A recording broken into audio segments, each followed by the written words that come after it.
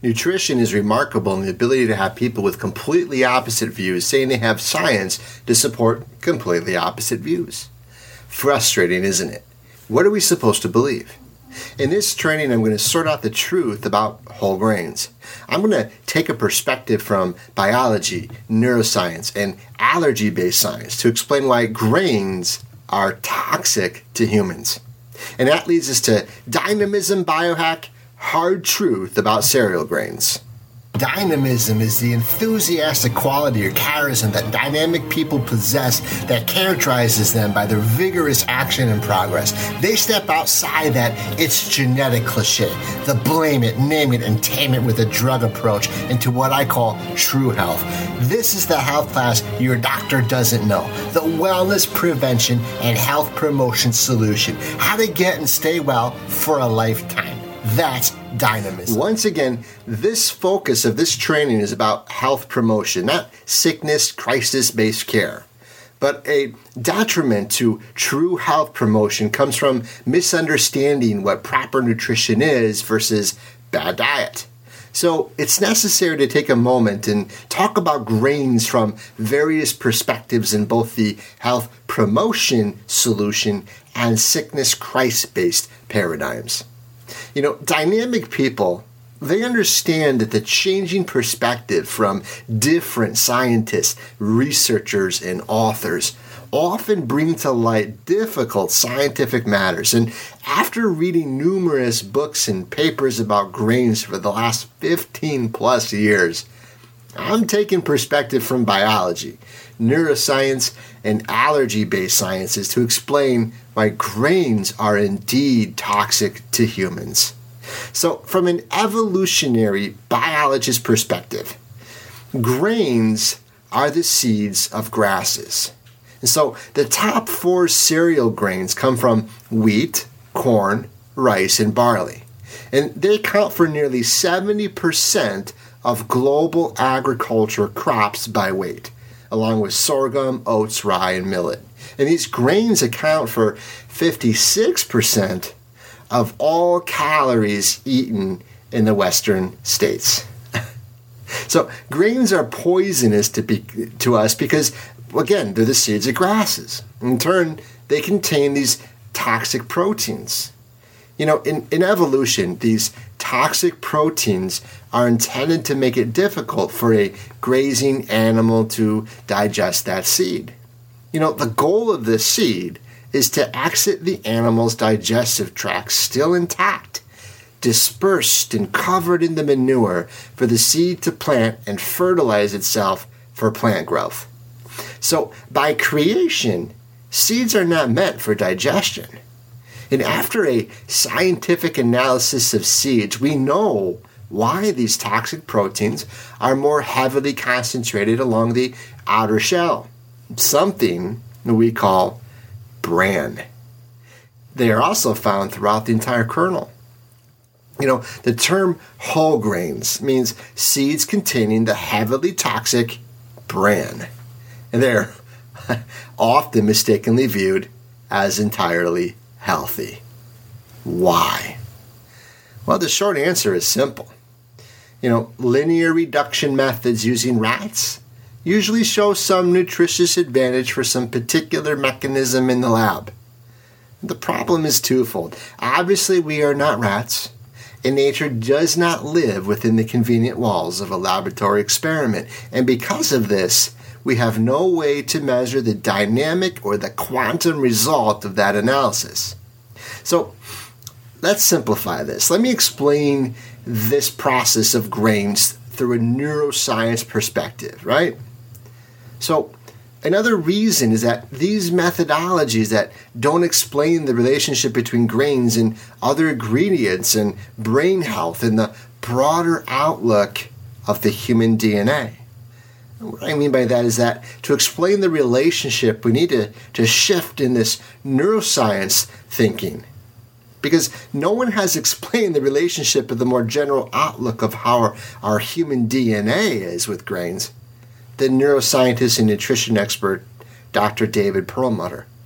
He explains it best here. He says, our genes determine not just how we process food, but more importantly, how we respond to the foods we eat.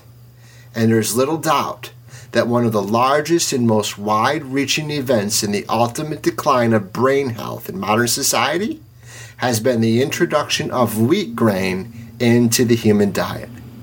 It's true that our ancestors consumed, minimal amounts of grain, but what we now call grain bears little resemblance due to gene hybridization, pesticides, and other pollutants, just to name a few of these genetic tinkering things that are going on, to the wild variety that our ancestors consumed on rare occasions. It's interesting to read about how scientific methodology has changed our food. And if you haven't read Michael Pollan's book, The Omnivore Dilemma, pick it up. It's really interesting to read. And for those of you who are not familiar with Pollan's book, for the moment, just understand that rat studies rarely take gene hybridization and pesticides and other pollutants into consideration during their experiments, making many experts feel that safety measures have not been properly placed. Now, once again, I feel it's important to note that I am thankful for scientists and the experiments they do. We'd be nowhere without them. Yes, I understand the importance of rat science and other animal studies. I honor the scientists who conduct them. If anything, we need more of them. I am merely pointing out some of the reasons we cannot use the same rules that we have created for the sickness crisis model when conducting science for the health promotion and restoration model that I am teaching in this training. See, it's a matter of apples and oranges. Both are fruit that is good to consume, but sometimes it gets confusing. Dr. Perlmutter has this to say about this confusing matter. He says that we are increasingly challenging our physiology with ingredients for which we are not genetically prepared. In his book, The Wheat Belly, gives a thorough description how the incessant genetic tinkering has led to a very different type of wheat.